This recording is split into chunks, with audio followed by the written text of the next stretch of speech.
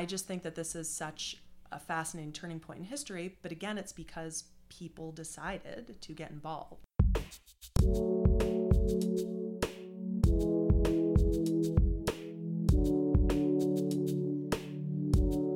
Welcome to another episode of the Georgetown Public Policy Review podcast.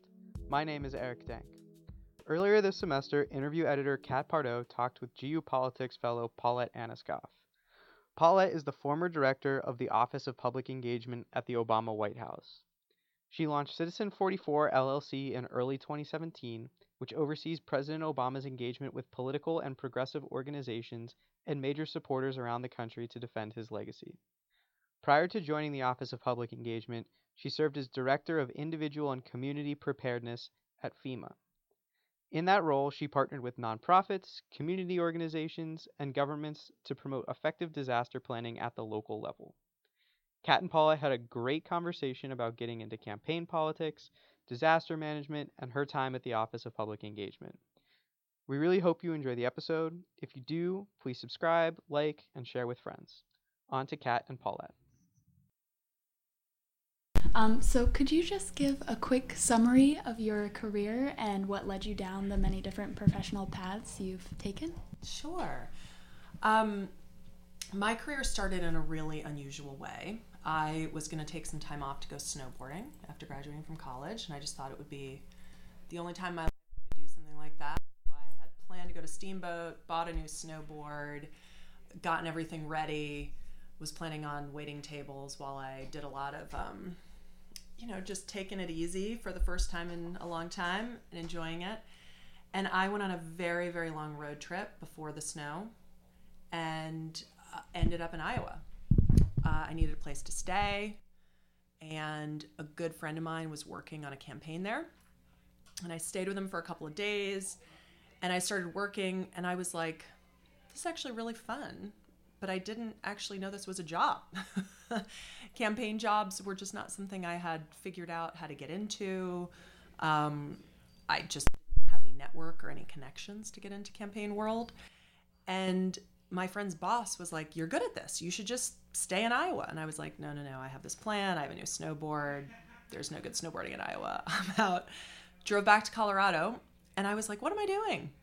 So I packed up my shit and I drove back to Iowa. And that's how I started on the Gore campaign in the fall of 1999, before the Iowa caucus, which was in January of 2000. And I worked with some of the best human beings that I have ever could have imagined. Some of the best human beings I could have imagined. And a lot of those people are the people I stayed in touch with to get me a job on the Obama campaign, actually. But it was such a purposeful, fun, crazy job and such an amazing dynamic. And I got a lot of promotions very quickly, and it felt like a meritocracy. And I just loved it. But I had no idea it was a job until I got one. So that was my start. And then I just never left. That's amazing. What a cool story. A lot of your work seems to center on citizen participation in the political process. That seems to be something you really value.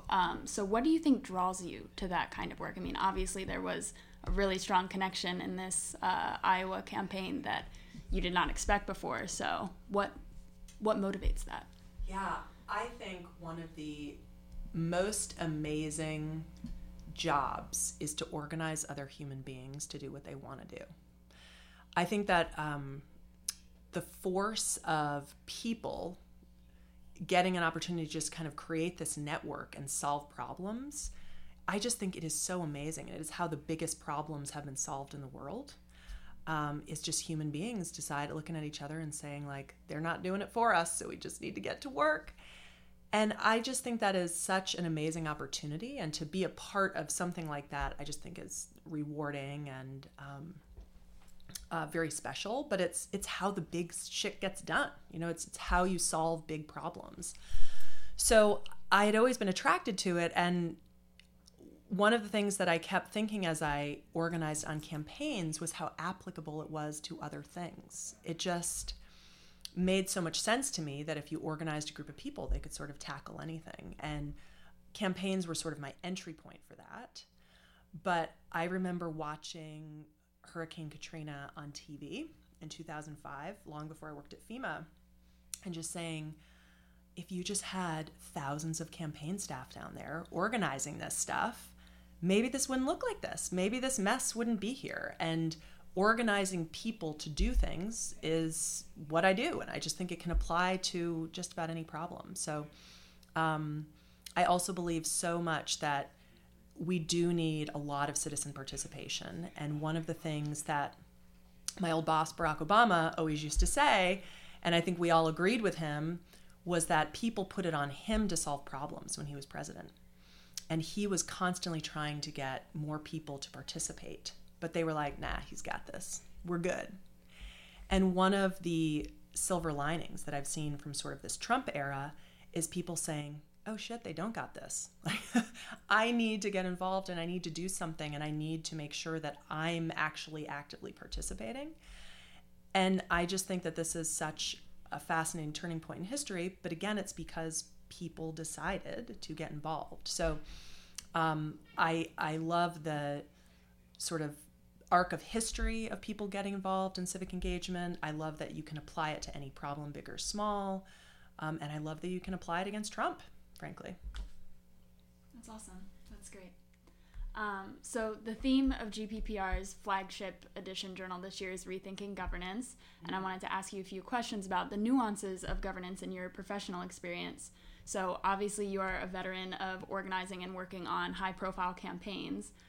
Is governance at all affected by campaigning and the different strategies a political official may use in their campaign? Oh, that's an interesting question. You know, I think that I will say the answer is yes and no.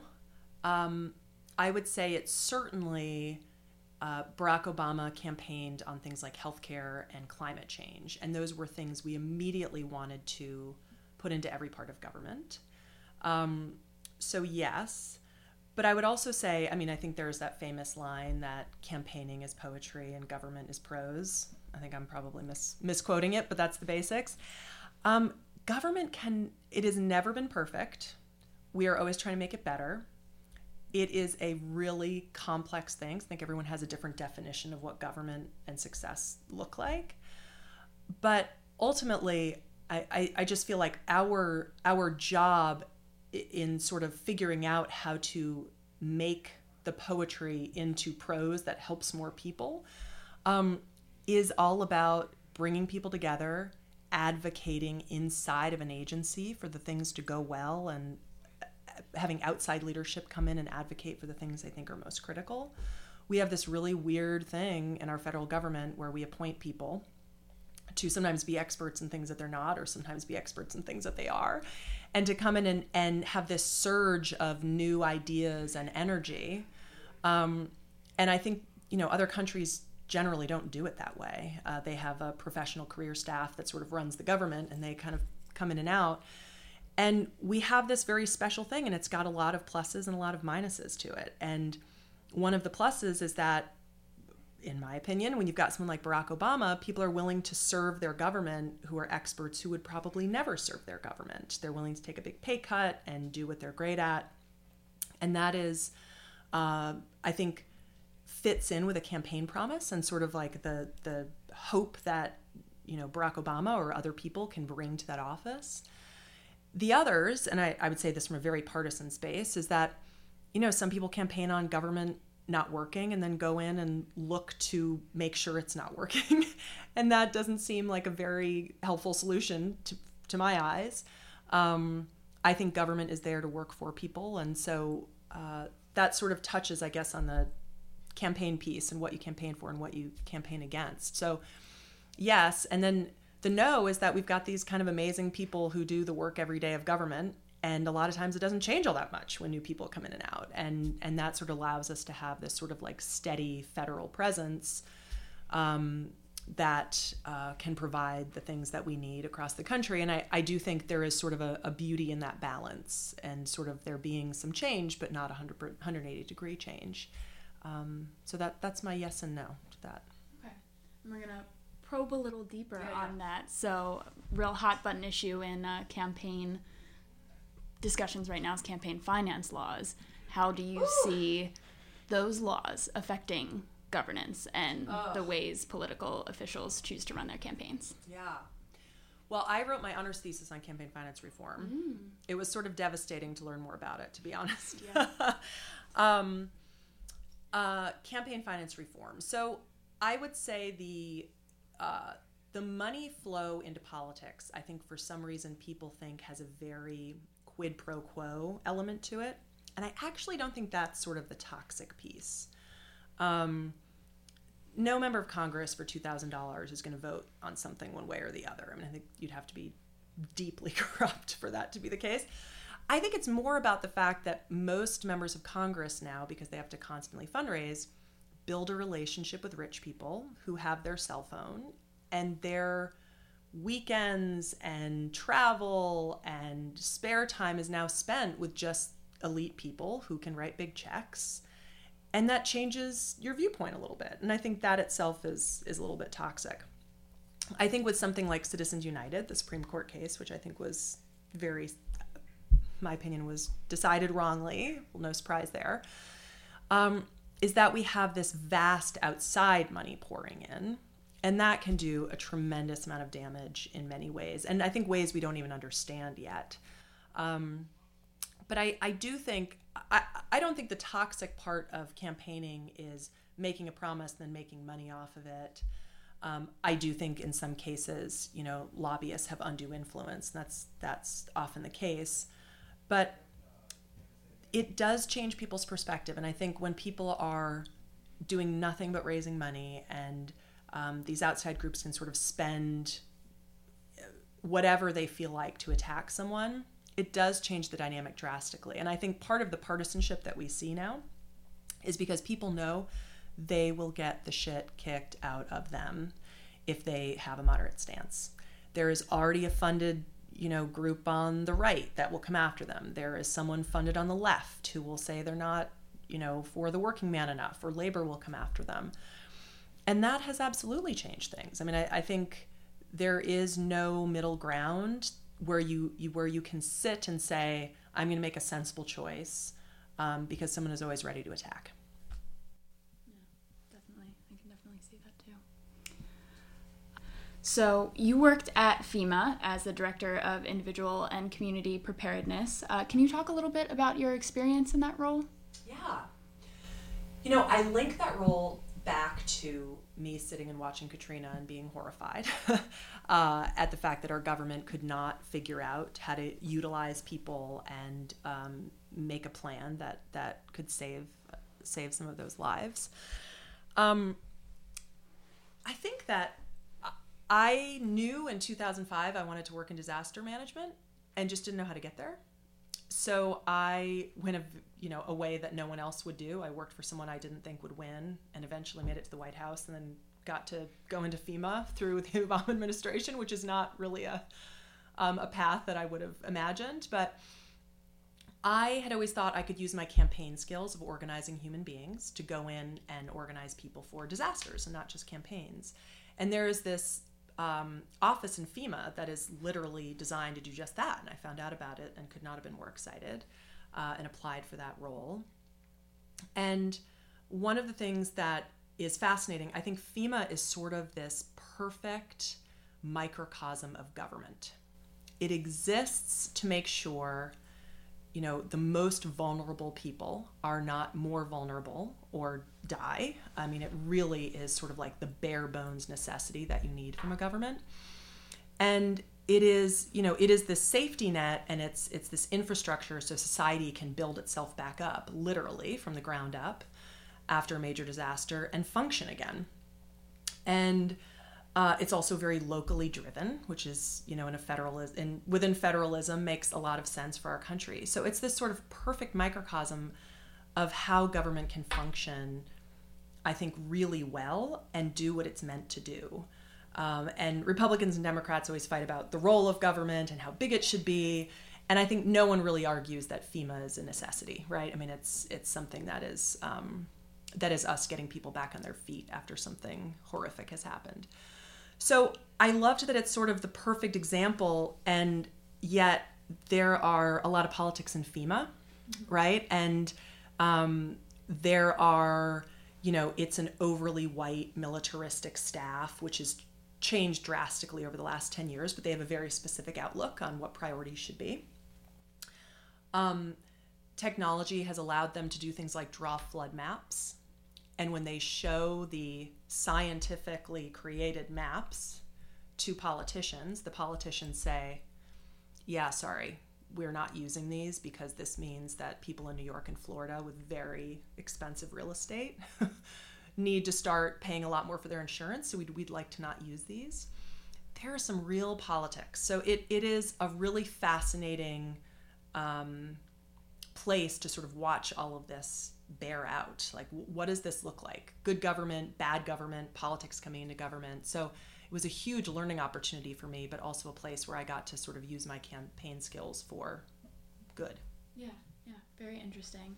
And you kind of started to move towards this theme, but I wanted to ask, with climate change increasing the frequency and intensity of natural disasters, do you perceive a need to rethink governance as it applies to disaster response? Disasters are really expensive. That's one very obvious thing. Disasters make people move a lot. Those are sort of the basics. But one thing that I think is a huge problem is that, when Katrina happened, when other disasters happened, when they were just less frequent, frankly, there's money, you go in, you fix it, you move out. And two things have happened. One, them becoming more frequent and more severe changes how much money they cost. But politicians are suddenly saying, like, oh God, like, I don't want to be pouring all this money into this bankrupt system where we're, putting gobs of money into the same area that keeps getting flooded and that kind of thing. And they become more expensive, they become more severe. And politicians also, the same politicians who often say, I don't want to keep spending this money, when it hits their town or their state, literally tell people, we are going to build everything back as it was. Every brick, every business, and that is just not true. And we have to deal with that reality. And I think if politicians could be honest with the people that they serve and say, nothing's ever going to be the same. A devastating thing happened in our community. We have to make some changes to the way that things were. And I know you don't want to hear that, but here are the things we need to do better. And, I think New Orleans is now up to something like 80% of its former population from 2005. And I think New Orleans is a very special place and a unique example. There are a lot of places where maybe we shouldn't rebuild. And, maybe we should not be thinking about how to build the same house back in the same spot to get washed away again. So I think there's this sort of convergence of politicians really wanting to say something that feels good in the moment, which is not true, with the expectations that there will always be money in that account, with the severity and sort of more frequency that we're seeing. And that sort of perfect storm of things just does not allow us to see, I think, FEMA functioning in the same way. We have to figure out what that looks like. And I think there are some hard truths. One is science and saying with those flood maps, how are we going to let some people know that even though they're buying $1 million apartment in Miami Beach, there's a good chance it could be underwater in 20 years. And a lot of disasters in general, especially with climate change, they're almost not disasters because we know that they're coming, right? And a disaster is sort of an unexpected event. We know some of this stuff is coming and we are choosing not to do anything about it. And that to me is a really scary and startling thing. And when I was at FEMA, we were consistently preparing for the big one. My boss at the time, Craig Fugate, felt very strongly that we were prepared for tornadoes and floods and your sort of day-to-day operation. But as storms become more severe, they take up much more staff, much more guidance, much more money, and they just swallow up everything in front of them. And we have to be prepared to tell politicians, we, again, cannot make your community whole as this begins to come into fruition. So he really started planning for, does FEMA not worry about these day-to-day things? And the state and local governments figure them out. And FEMA literally prepares 40,000 body bags for the day that Memphis goes underground with an earthquake, or, really horrifying disaster scenarios that truly no one but the federal government could run and figure out and on their own. So that itself, I think, is something we just have to completely rethink. And that began, I think, in a really healthy way. But again, I keep bringing up New York and Florida, but New York and Florida politicians don't want to see those flood maps. Like we don't want to face reality. And I think the flood map is just one example of us avoiding the inevitable. Fascinating perspective. I could talk for hours about it. It absolutely is. But I want to make sure we cover all our bases here. Sure. So you also had a really interesting role with President Obama's administration as director of the White House Office of Public Engagement. Were you pushed at all to rethink governance in that role and your efforts to increase transparency and accountability of the government? I think that in general, we were all encouraged to rethink anything that was in front of us, which was great. But there are a couple examples where I got to see it firsthand, and I think really interesting ways. And one of them was because of a huge failure, which was healthcare.gov. And in case anyone missed it, the website went down in a horrible fashion as we had geared up to have it be this massive kickoff and have millions of people sign up. It was a very, very dark time. And one of the things that spurred, because I thank God something good came out of it, was a thing called the United States Digital Service. And it took a while for them to figure out, like, after this mess, how do we make sure that this does not happen again? But also, are there some failures currently in government that technology could come in and help solve? And so I think one of the most fascinating things, and this was not my team, but one of the great things, and I got a chance to work with them, was the formation of USDS, the United States Digital Service, which was basically asking Silicon Valley and other tech bubbles to say, would you consider sending us your best for a short, anywhere from 3 to 12 months, I think was usually the assignment, and help us fix some of these problems in government. Now, you can imagine if you're like top tier tech talent, you're not dying to give up your sweet job and write off the potential that your company is going to go public and just like come and work for the federal government. In the last 2 years, Barack Obama's there. So this was sort of the way to get super top talent to come in and be helpful. And it also was, I think, a really something that both felt good to the people doing it, but also to the companies. Like they felt like they were helping make our government better. And so we had them attack major problems like a SWAT team. They came in to solve very specific problems with technology. And there were, as you might imagine, problems with Veterans Affairs and their technology problems. One of the problems was that the Department of Defense and the Veterans Affairs have totally different software and systems. And a lot of people fell through the cracks when there was a transfer of one over to the other. That impacts many, many tens of thousands of people's lives and the people that we really need to be taking care of, people who need help and are serving our country.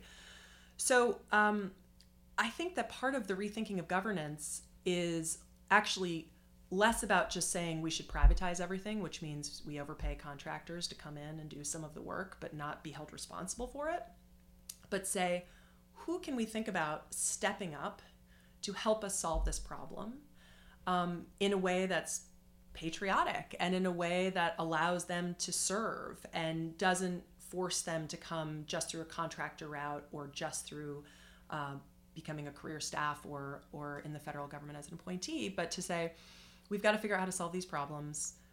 Some of them might be solved by technology. What can we do? So I think that can be applied in a lot of different ways. But that was something I saw that I think was a great example of rethinking government, and something that as we were exiting, they continued. They didn't want it to end because of the Obama administration coming to an end. I think it's not as utilized or as popular as it is, but they have attempted to keep it standing. And I do hope that even the concept itself is used across the board to solve big problems. And one of the things we see in an agency is you've got all these divisions and directorates working around each other. And a lot of times there isn't enough oversight of how all of these things integrate together. Mm-hmm. And that is a really hard job, and frankly, a job that not a lot of people want to be responsible for. And solving those problems are not easy. You know, you can't just hire a contractor all the time to come in.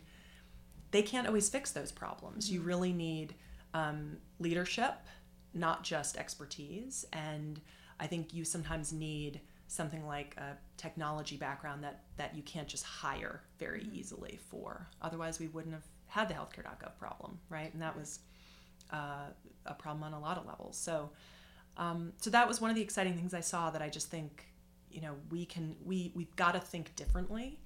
And it's not as easy as adding more money and more staff, and it's not as simple as cutting the government and adding more contractors. There are more creative solutions than that. And I think Democrats and Republicans have to figure out that there are other solutions than the ones they always go to. Yeah.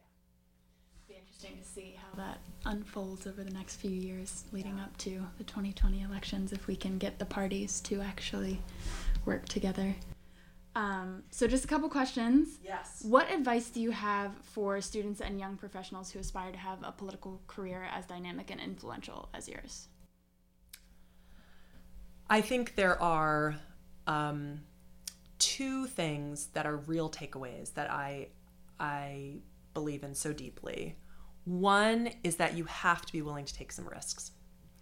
And it is not that risky to take risks when you're in your 20s. It just isn't. You have got to be willing to get out of your comfort zone and just dive in on something.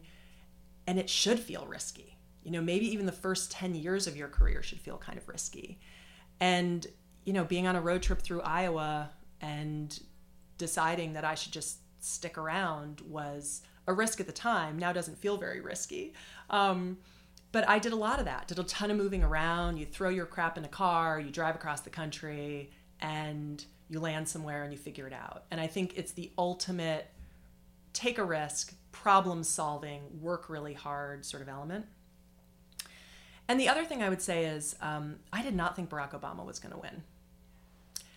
I went to Iowa to work for him because I was certain that I would always be proud to have worked for him. And at the time, I was a political consultant. I was making good money. I was really happy. I was living in New York. And I just thought, now's the time. Like, if not now, when? And you don't have to be assured that you're going to have a win out of something if you know that you will look back on it and just feel so proud that you were a part of something. So I think taking risk and in some ways taking a risk for all the right reasons are two things that I would really encourage people to do. I never in a million years thought I would end up in the White House. Some people want to end up in the White House and will look for a path to get there. It's not an easy path, and I think you'll feel a lot better and just have a lot more fun and a more rewarding career if you're not trying to get to the White House. You're just working with people you believe in and having adventures for like the first 10 years in your career. I mean, I just cannot imagine someone would regret that. So those are my two pieces of advice. Yeah, I think that's really great insight. And so our last question is, have you read any good books or articles lately, or listened to any good podcasts besides GPPRs? So I have two kids, so I fall asleep the second I open a book lately. I have been a huge podcast fan. And over the past couple of years, since I stepped away from the White House, I've just started listening to a lot of podcasts. And I am currently at the end of season 2 of Slow Burn about the Monica Lewinsky, Bill Clinton thing. And now that I've worked in government and worked in the White House, it just takes on a totally different element to me. And post-Me Too movement, it's just really interesting to see what the fuck were we thinking in the 90s? Or what the hell were we thinking in the 90s? What the hell were we thinking in the 90s? And that has been really cool. A couple other favorite podcasts. I really like Ear Hustle. Cannot listen to that with the kids in the car. Not a good plan. And Revisionist History, which was actually a recommendation from President Obama. He loved it and recommended it. So I started listening to that. So podcasts are the best. I've listened to them when I'm walking, when I'm working out. They're so convenient, and you learn so much, and you just kind of get a chance to delve into topics that you might not have. So those are some of my favorites. Awesome. Take those recommendations for sure. Okay, great.